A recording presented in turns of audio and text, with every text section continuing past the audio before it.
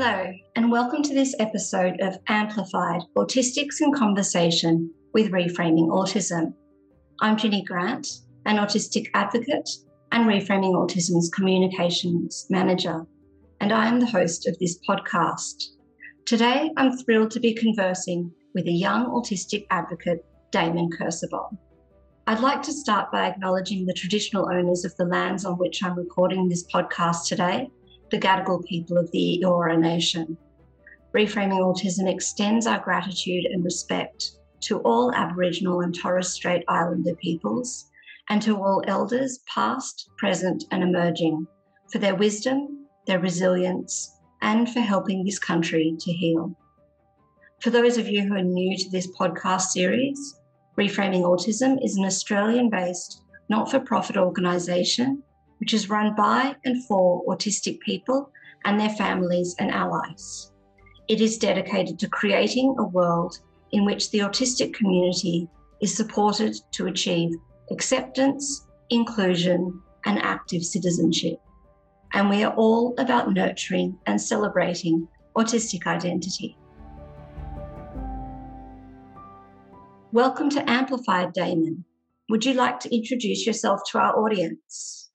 Hello, Jeannie. Thanks so much for having me here on Amplified.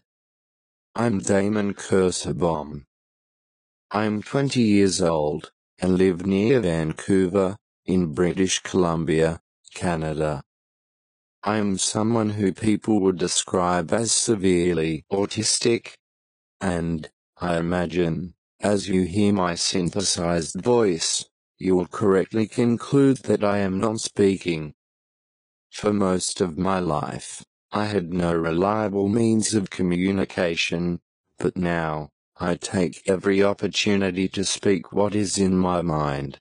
Let's start with your autism journey. Could you tell us a bit about when and how you learned you are autistic? I was diagnosed with autism a few months before my second birthday, and I was around 3 years old when I realized that generally, people were struggling to understand me and how I was experiencing the world. I remember that I was attempting to communicate in the best way I could manage, but my attempts were usually misinterpreted. For example, I wanted to roughhouse with my dad and brother, but the unpredictable movements, sounds, and smells would overwhelm me, and I would run away. It often appeared as though I was uninterested, or even oblivious to what was going on around me. People didn't understand why I made humming noises in order to cope with overwhelming sensory environments, and they didn't understand that the confusing sensory input I received made it nearly impossible to move as I intended. At home, my family generally honored my preferences, but they were confused by much of my behavior. They also didn't realize how tuned in I actually was. The autism professionals were well-meaning, but they believed my behaviors were completely under my control, when the reality was that my sensory and motor difficulties ruled my life.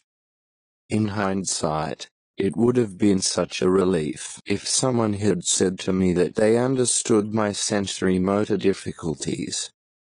It would have given me such comfort if people had known that I could understand them, but that I simply couldn't yet communicate my understanding. So how did your interest in autistic advocacy develop? I love this question. My interest in advocacy developed quite naturally, after I learned to spell out my thoughts. My negative experience in public high school is really what first prompted me to speak up. I had been in a segregated classroom with other non-speaking autistics, where I repetitively worked on very basic math and literacy skills which were many years beneath my level of understanding. Honestly, I was dying to know what was going on in typical grade 10 classes. Once my communication was consistent on the iPad, I asked to attend social studies and science classes at grade level. While I was optimistic, my special education teacher was quite resistant. He declared that he would allow me to attend, but I would not receive academic credits for my work. I was determined to prove myself and change his mind. Around the same time, I participated in educational testing which confirmed my suitability for grade-level education courses. Unfortunately, I needn't have bothered. My special ed teacher looked for ways to prove I didn't understand the courses, such as not allowing me to use my iPad for communication at school, and standing over me while I attempted to write my first test. He denied me the accommodations that would typically be available, such as extra time, practice using the test format, etc.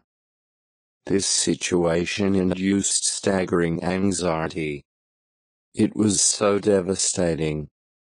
What I didn't realize at the time was that the teacher had already made up his mind about me and the other students in our autism classroom.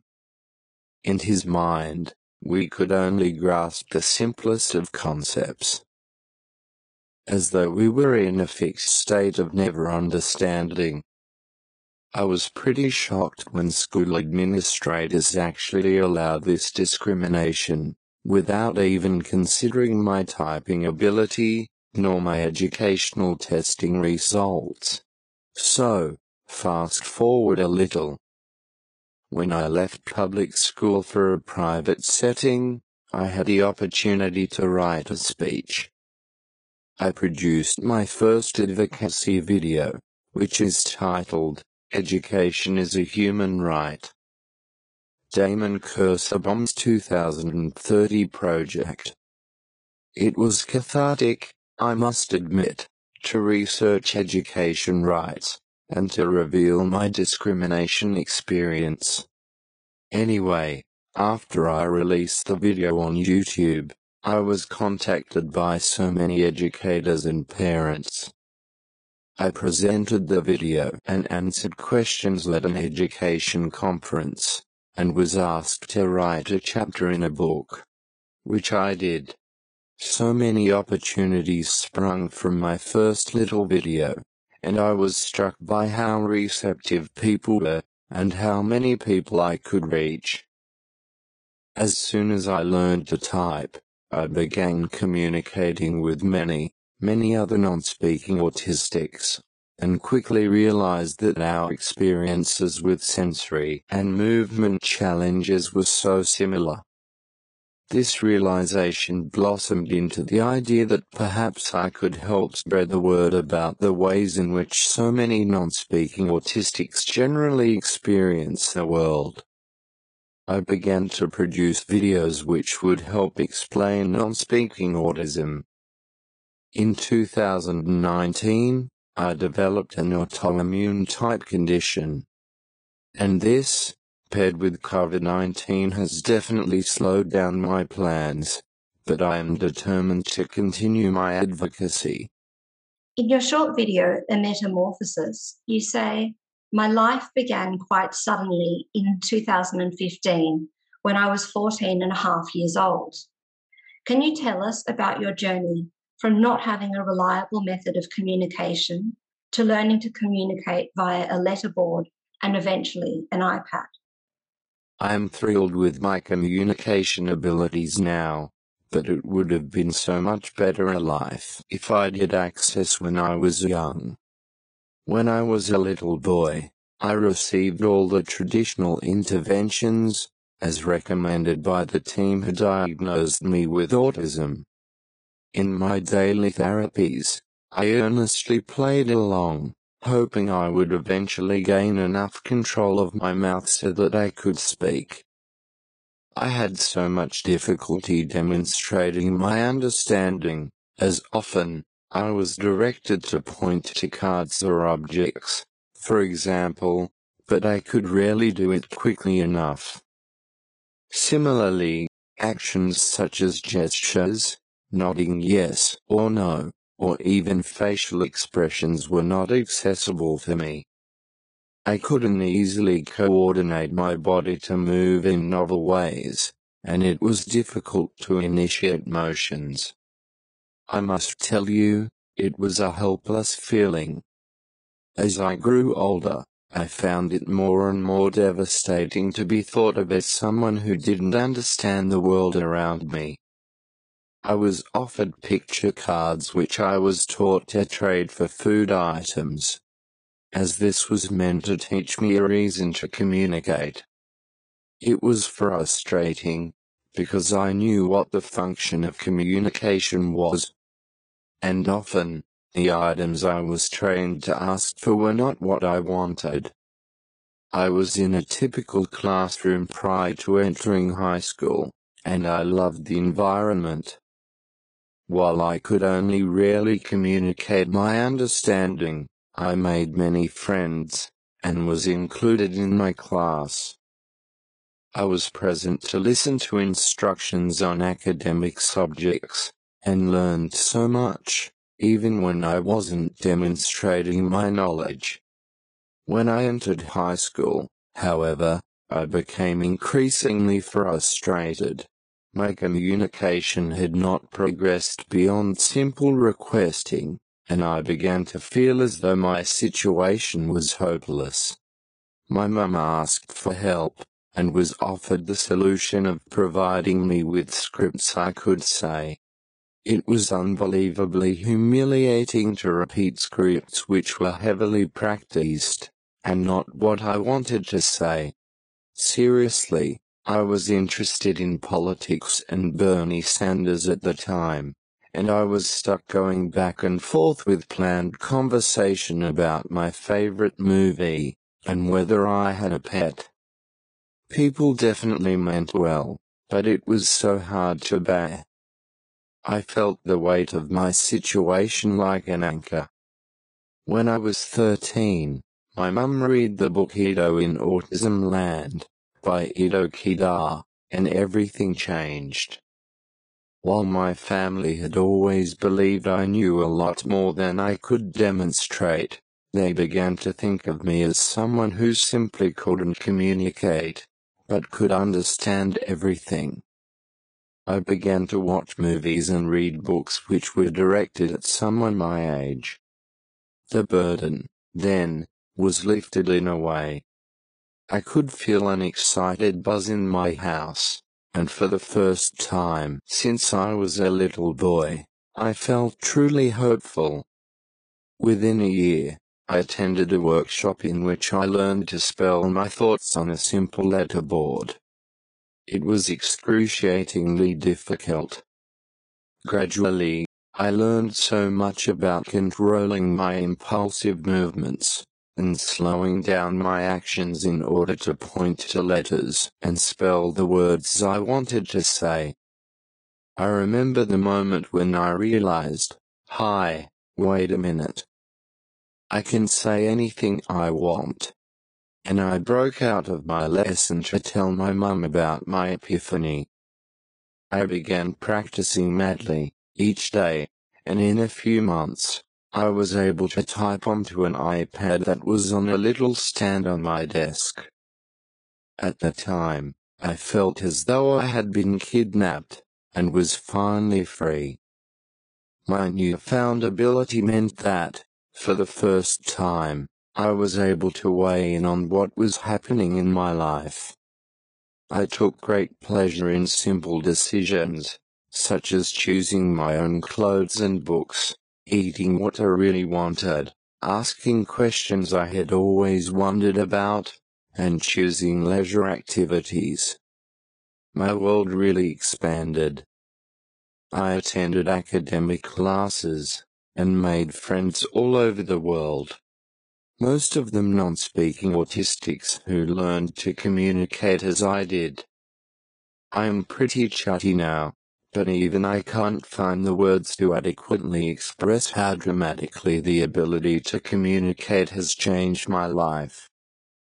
Words are precious, and it is with good reason that communication is a human right, regardless of method. Your short video, Reframing Severe Autism, has now been viewed more than 25,000 times on YouTube. What prompted you to create that video? I loved making Reframing Severe Autism.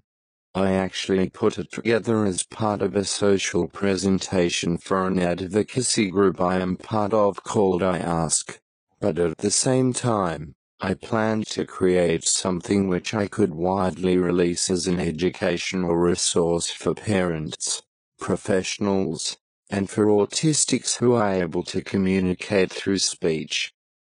I hope to rewrite the way non-speakers are so frequently portrayed as tragic, violent burdens.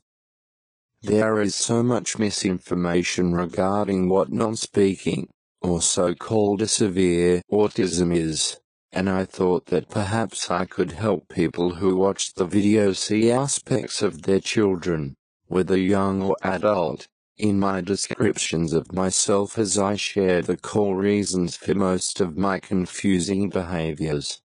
I guess what I'm trying to do is to show how human I am, with the hope that other non-speakers can be regarded this way, too. Without true understanding, non-speaking autistics are denied the types of supports and services which will actually help them participate and be included in society. You participated in Communication First's powerful 2021 short film, Listen, made by and with many non-speaking autistic people. What do you want people to understand about non-speaking autistics and representation? Best question ever. I will answer this by briefly sharing what I have learned in my research and my interactions with so very many other non-speaking autistics. Here we go. Likely the most harmful misconception about non-speaking autistics is that we don't understand the world around us. Truly, so often we are spoken to as though we are very young children.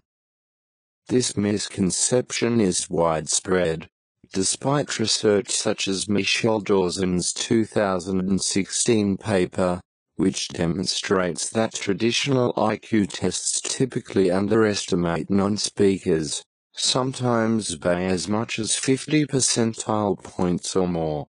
From experience, I can attest to the fact that when you are non-speaking, people typically automatically assume you lack understanding. This leads to exclusion from full educational opportunities, and segregation from society. It also means abuse is more likely to occur. Okay, next up is the 3 core experiences non-speaking autistics have in common. 1. High levels of anxiety. 2. Difficulty with sensory regulation, and with unreliable sensory feedback. This is what can lead to meltdowns, for example. 3. Extreme movement challenges, which include difficulties starting actions, motor planning actions, sustaining actions and stopping actions. This terrible triad is what causes confusing behaviors, such as repeating words and phrases, humming, repetitive body movements, leaving the room, etc.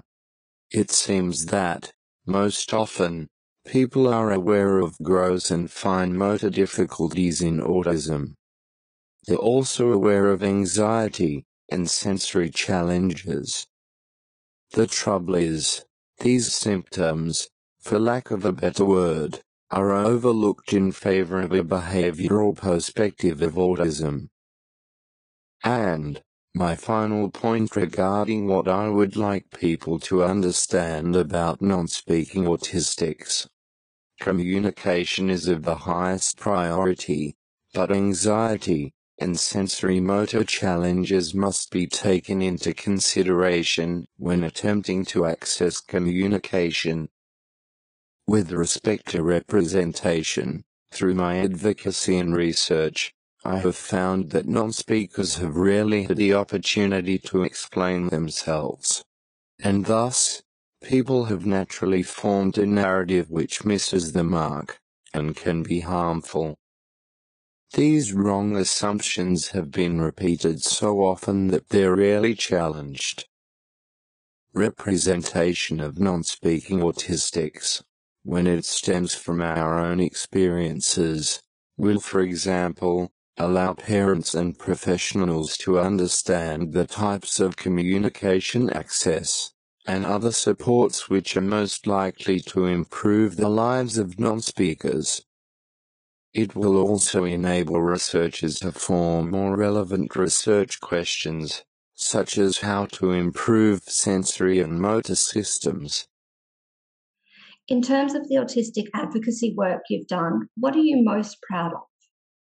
I am happy to have participated in so many advocacy projects, and it's difficult to say which I'm most proud of. To tell you the truth, though, my heart sings when I realize I have reached even one person, that they have reframed the way they previously thought about non-speaking autistics. I am so thrilled when I hear that a parent is working on alternative modes of communication, and believes their child can learn. I am always relieved when I hear that my words have resonated, and that people can see similarities in the non-speaking autistics they know in my descriptions of myself. For me, it means that progress is made, and that non-speaking autistics are more likely to gain access to communication, and take control of decisions which affect their lives. I am also so relieved to be collaborating with other autistics.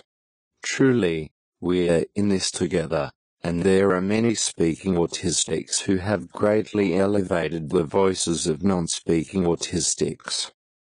All autistics win when we support one another. You recently completed your final high school academic course. You faced a lot of barriers getting to this point. What does this achievement mean to you? I am working on my final academic course, and must say, I have savored every minute of my high school education. I have read books, from Jane Austen to Richard Wagamese, learned algebra and trigonometry, painted on canvas, and learned about photography, conducted scientific experiments, and learned of Earth's history. Pretty good for a guy who left a segregated classroom where I was working on sight words, basic addition and subtraction, and skills such as following directions to stand up, clap, turn around, etc. Actually, it's difficult to express just how much this achievement means to me. High school graduation is a rite of passage, but it is something I couldn't have dared to dream about before I learned to communicate. I am extremely grateful to have had the opportunity to break out as I did. Truly, great thanks must be extended to non-speaking autistics who went before me, like Ido Kida, whose book changed my mum's understanding of me. I hope that all non-speaking people have the educational opportunities that I have been so fortunate to receive. Access to communication is, I believe, the only way this will occur. In A Metamorphosis, you say, I reliably communicate. I'm surrounded by supportive people and guide my own future. This is what I hope for all non-speaking autistics. Tell us, what do you plan to do in the future? In a nutshell, I believe it is my mission to continue my advocacy work. I can't imagine my life not centering around sharing the non-speaking experience, weighing in on policy, and supporting families who are navigating through a lot of confusing information. I definitely intend to continue my education. and am determined to gain greater control of my unruly body through physical therapies. I would like to thank you so much, Jeannie, for your thoughtful questions. I admire your work on Amplified, and really appreciate having been here, sharing my perspective. Thank you so much, Damon. Thanks also to our audience for listening to this episode of Amplified. Please do tune in next time. If you're not already part of our social media communities, please join us online. You can find us on Facebook, Instagram, LinkedIn, Twitter, and YouTube. We also have a website, www.reframingautism.org.au, which has a treasure trove of autistic-created resources.